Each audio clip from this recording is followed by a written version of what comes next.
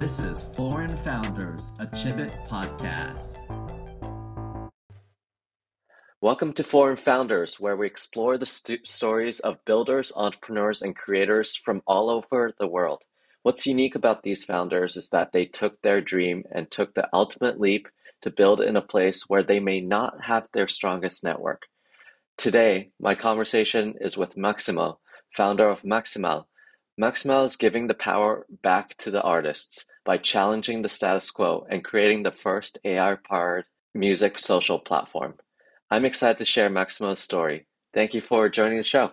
I would love to learn more about who you are. If you want to introduce yourself to the audience. Absolutely. Well, my name is Maxximo. I'm an independent musician, ASCAP member, peanut butter lover, proud immigrant from Mexico, and now CEO and founder of Maxximal. Amazing. And so where in Mexico did you grow up? Were you born and raised in? I was born and raised in Mexico City, which is another concrete jungle, just like New York. Yep. 1991. I can't complain. I had a decent life growing up. Like, can say that I come from the needy parts of the city, but day by day, I just have my dad. I lost my mom when I was 4.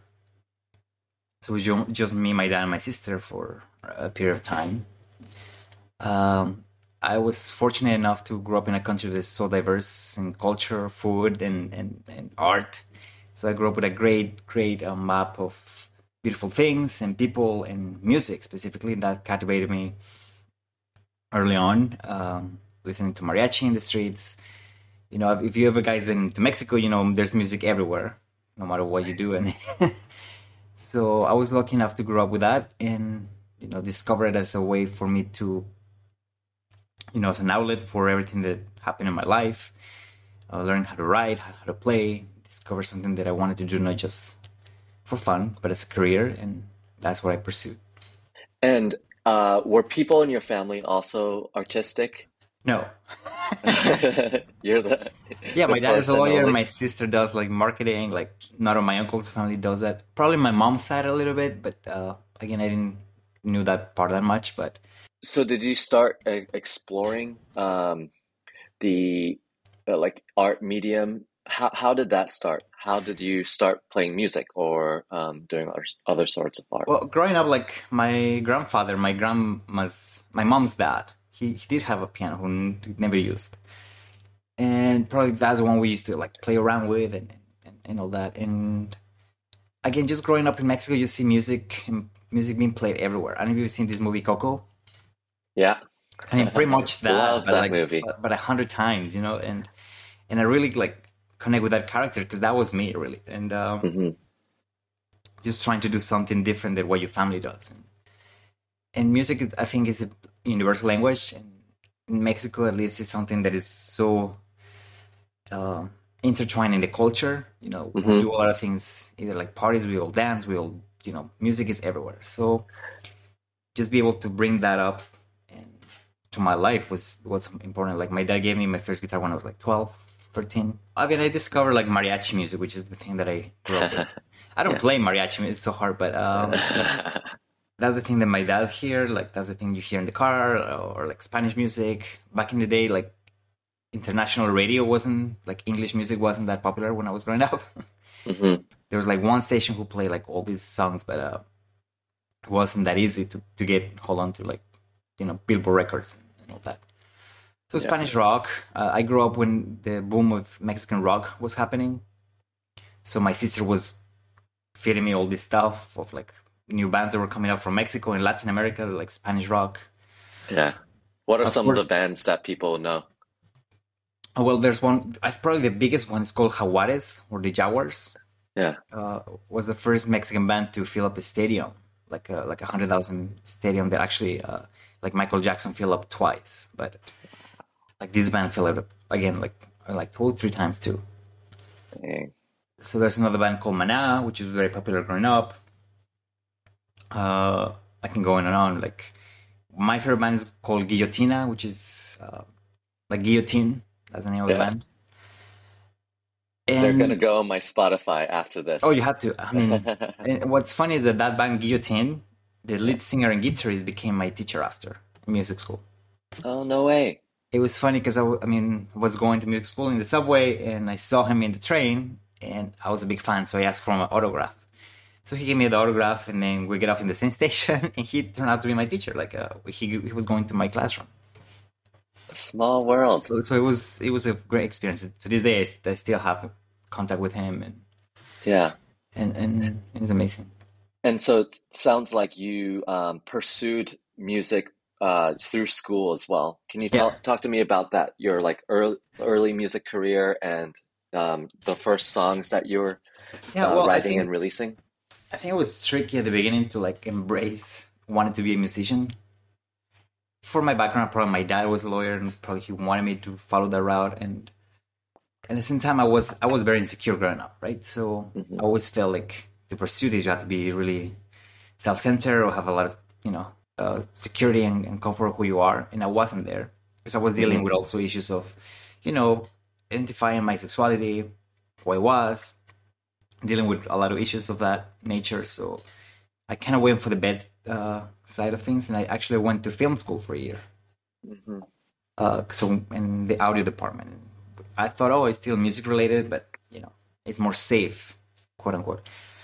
But I hated it. It was horrible because the problem with being an audio guy in the film project or the film world is that you don't get to decide the creative side a lot. You follow what the director wants or the producer wants, and you don't have a say as much. So after a year, I quit, and then I went to G Martel, this music school that like definitely rocked my world. It was kind of like the fame school. Like you enter and everybody's singing, everybody's playing. And you fit in from other people's creativity. And in Mexico, everybody is super talented. Like people already came playing 5 instruments and all this stuff. And it was challenging and humbling and cool. And I imagine in Mexico City, it's almost like that. The pool is similar to New York City, where people from all over just come to Mexico City. I mean, I have my best friends from Venezuela. She came from all this, and people from like South America, and it was cool. It's not as diverse as New York, but you can still feel that kind of vibe, and people from all over the country too. Like, because the biggest cities, Mexico City, we don't have a lot of big cities like the States does. Yeah. So everybody comes to the city and tries it out. And what came first, creating Maxximal or coming to New York City? What was the journey after film school? First, I had the opportunity to work in a dance company called Lava in Brooklyn, which gave me the opportunity to come to New York. And it was very random. I mean, I had the opportunity and I took it, like not having much. I decided, okay, let's do it. Probably just my guitar, bag of dreams, a few dollars I had, and figuring it out. I think probably like many immigrants, they can relate with this. Is how we start in a will and determination to make things happen for you and for your future and what you want to do. Yeah. Of course, the challenges of being an immigrant or having probably the network of people or the money and the job to sustain. You have to like really find ways and get resourceful and survive, because I mean that's life. And then, I decided to start making my own music, record my own music as a solo artist. I decided to go the independent route because I was lucky enough to be in a time where like it's easier to release your own music without having to depend on a label or all these big companies that take advantage of you. And still do, but it's different. Yeah. Obviously, it's more challenging because you don't have a big network of people and all this. But now looking back, I'm really happy I didn't took that route of going after labels and all that, because I have more control and I can build cool things like my company now. Mm-hmm. So it seems like a lot of the through line of your journey is being able to express in a free way, whether that's coming from music or you were in film school, but you were like working, based on other people's input, so you didn't like it as much. And then now with your dance career and then music career, who brought you to the U.S., especially New York City. Yeah. It seems like a lot of that naturally leads to Maxximal. So Can you tell me a little bit more about Maxximal and what you're doing, Yeah. what you're building? Well, as you know, the pandemic really disturbed and killed the music industry in many ways. Yeah. I want to Can say you that, tell a little bit more about what those different ways would be for people who are not yeah, like definitely. familiar? Like, I'm gonna tell you my experience as an independent artist. Like, I don't want to say I was going up, but I had my first album release. I became an ASCAP member. I was getting sponsorship. I had the opportunity to work with City Baby, like the biggest distributor of independent music. And I had things planned. Like I was going to start touring a little bit from Texas to New York, like national touring, and start building up my audience and promoting my work. And the pandemic happened, and there was something nobody could tell how bad it was going to be, right? Because nobody knew. Um, Overnight, like my income, my work, my plans kind of disappeared. Hmm. And again, well, I had to figure out a way to survive. So I learned tools. I had the fortune to have mentorship. One of the mentors I love and I still have is Simon Tam. He is a member of a band called The Slants. Hmm. I don't know if you're familiar with them. They're a super cool band that took a case to the Supreme Court to be able to trademark their name. Mm.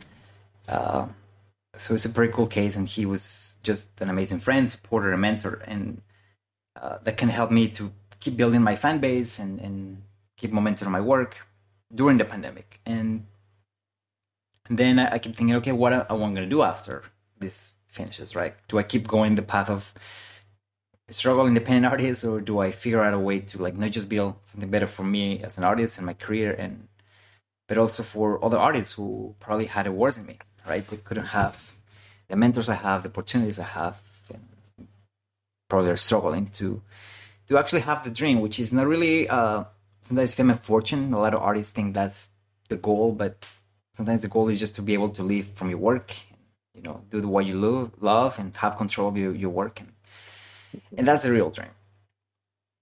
So that led me to like, okay, why don't I build a company that actually cares about that? And I saw a lot of problems in the industry, in my experience, like from quality of music to what kind of artists were supported and what kind of artists were rejected, and the talent that was wasted because labels and companies care a lot more about data and these kind of things that are not really real talent and real musicianship, things that I've seen growing up, that I saw at school, that I've seen in New York, because there's a lot of talent wasted here. So that passion to make a change or an impact in a way kind of drove me towards that path. I don't want to say put my music in hold because it's pretty much part of the whole company, but to redirect everything to build something cool for me and other artists. That's what I want to do with my company, and also build a cool platform that allows music and great music to be discovered easier. Because right now there's over 100,000 songs uploaded every day to streaming platforms. So great Yeah. music and great artists are just diluted. They're hard to find, and fans and artists end up doing the same kind of music and hearing the same artists, and all this talent is wasted because it's so hard to find. Yeah. And how do you imagine a better way to find artists and new music? Well, I think there had to be filters in a way, right? Because I think back in the day, labels were really good at putting filters and decide what songs were good, what artists were actually talented, and even though it was a long process, it actually came up with like great artists that we know and songs that we know now. Now, because everybody can just put that music up regardless of quality, I think there's no filter to say, okay, this is great, we can support this and let's promote it and make sure that it's adds value to it. Mhm. That would be one. But also probably a new way to discover music. I really believe the industry is going interactive, either VR or AR. Mhm. And I'm betting for AR. I think really giving a chance to this technology to allow music to be discovered differently. Yeah. And I think it's a cool way for fans also to like find great music Yeah. and support artists directly too. Do you think the interactive interactivity of music and finding new music is super fascinating. It's almost like the TikTok duets now that can happen, Yeah, and but that's I how think, people find and I new think even music. more cool. Like, let's say right now, the experience of discovering music is very plain. Like, let's say I tell you, hey, here's my new song. You either go to Spotify or listen to it or not. Right? There's no experience behind it. But if I tell you, here's my new song, go find it in the real world, and you navigate the city streets and with AR content, and you actually discover the music and in a new way, either AR lyric video or AR content that the artist curated and created for this release. Yeah, It changes how the fan interacts with the music and discovers the music and wants to hear more about this artist. yeah. And how did you come up with AR as an important component um, to your business? Well, I read a lot about the music industry and what is going. Yeah. Uh, for the last 2 years, probably the industry shifted a lot towards the metaverse, Hmm. VR and all that. But to me, it was okay. It's cool, but it feels kind of like a game, right? It's tailored for gamers. Yeah. And then when I ask, like market research, I ask my fan base or I ask regular customers, regular fan or listeners, like if they were into all that, they were like, "What's the point, right? Like I had to have a headset, I had to join this platform, like and now with crypto, like get a wallet, so it gets too confusing." Yeah. And I come across Niantic, who develop Pokemon Go, Hmm. and they last year they released the RDK platform to allow developers and companies to develop on top of their technology and all the mapping they made and all that to make it easier to develop AR content Hmm. in the real world, not just in the computer or on the phone. So that just clicked. Like, hey, this in music discovery, that's just a great way to do a new way for artists to be found. And for or artists who already established themselves, release new content, probably old demos, or connect with their fans directly. And I see the opportunities as endless for this opportunity, this new way of doing and promoting music. Because Yeah. even TikTok now, like the market is so diluted, even though it's easier to find artists, like the market is so diluted now. How does it make AR really easy for like the artists to use and engage with? And And is it as easy as uploading like a PNG or JPEG or a video thanks for file? yeah, thanks to the Niantic technology, it's super easier now. It does needs to be built with Unity, but still, it's the opportunities and options are endless because it depends on your creativity and how easy you want to make it or how complicated you want to make it, and that's the cool part about it. It really Yeah. is up And to the artist. Unity is a gaming engine that you have to build these assets in Unity and then Yeah, be able to upload. but it's super easy. It's not Yeah. like super complicated either. Yeah. And the idea is to support great artists, and I think my company will help artists who want to release cool content to develop it in a cool way for their releases. Yeah. Discoverability is a huge thing with a lot of different things from I think companies, it's startups complicated. to Yeah, artists. yeah. Yeah. And also, I think what we want to add is value to the user. Hmm. Um, right now, like the user gives away a lot of data to these streaming companies, right? Hmm. And what do we get in exchange? Probably just a recap of your listening habits at the end of the year, and that's pretty much all you get from all your data. Right. So the idea is to use their user data to reward the artist. Let's say every time reward the fan. Every time you listen to my song, you get I don't know how many points that you can exchange for probably experiences with me, the artist directly, or other fans, or T-shirt, tickets, or merch. I think the opportunities are big for the fan to have value in their data Yeah. and what they do with their streaming data. That that's amazing. I would love to learn more about how your upbringing, you know, you went through a lot growing up and a lot of different experiences, and you mentioned about you were pulled into diversity and like different identities that you had. How did all of that experience lead to you being like a better entrepreneur? Definitely, I mean, growing up, realizing that I'm a gay man, that's definitely a huge part of my identity. Hmm. I grew up in a country that probably back in the day, like extremely Catholic, extremely conservative in many ways. Hmm. Uh, my dad itself still doesn't get it. And realizing how important it is to be who you are, that's one thing. Hmm. But I think the main thing is celebrate who you are, right? Sometimes we forget about all that, how important it is to celebrate who we are, not just accept it. And that comes with accepting and celebrating that some of us are tall, some of us are short, some of us are black, white, Hispanic, Asian, whatever. Uh, I think I didn't realize how important it was until I came to New York, because Mexico, as big as the city is not as diverse as New York.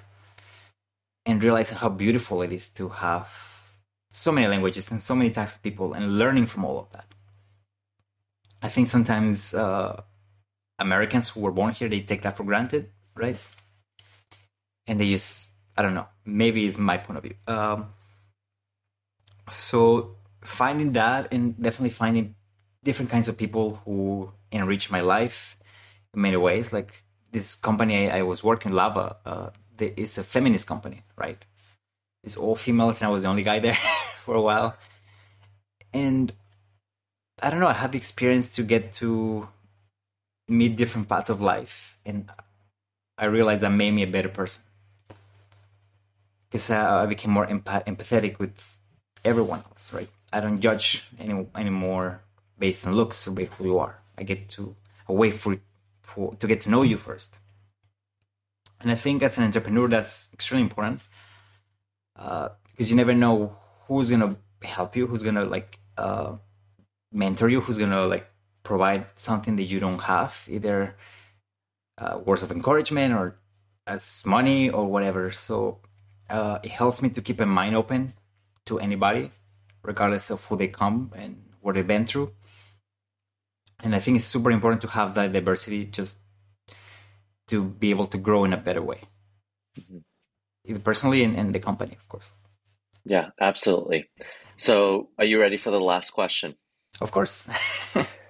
What are you most hopeful or optimistic about?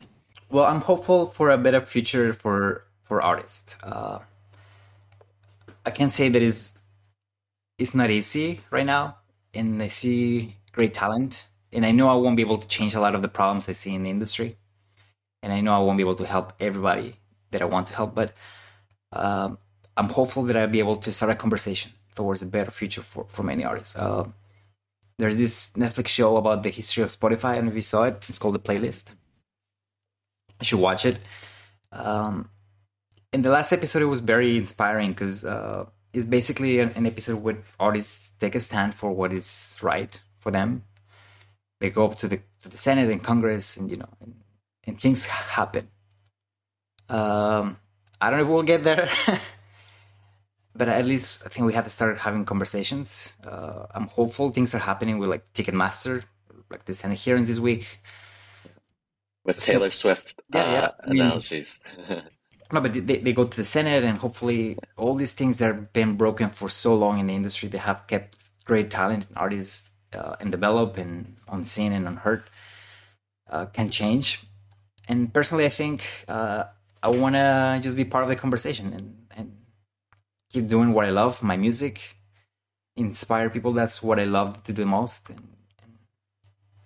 And that's my goal and what I'm hopeful for and I'm working for. Amazing. Where can people find you? Well, my website, MaxximoMusic.com. Socials are Maxximo. Everything's Maxximo with 2 X's. Yeah. So it's Maxximo. Yeah. And my company is Maxximal. It's kind of like my name, but an AL at the end. Well, thank you so much, Maxximo. And thank you everyone for listening. Please subscribe and leave a review.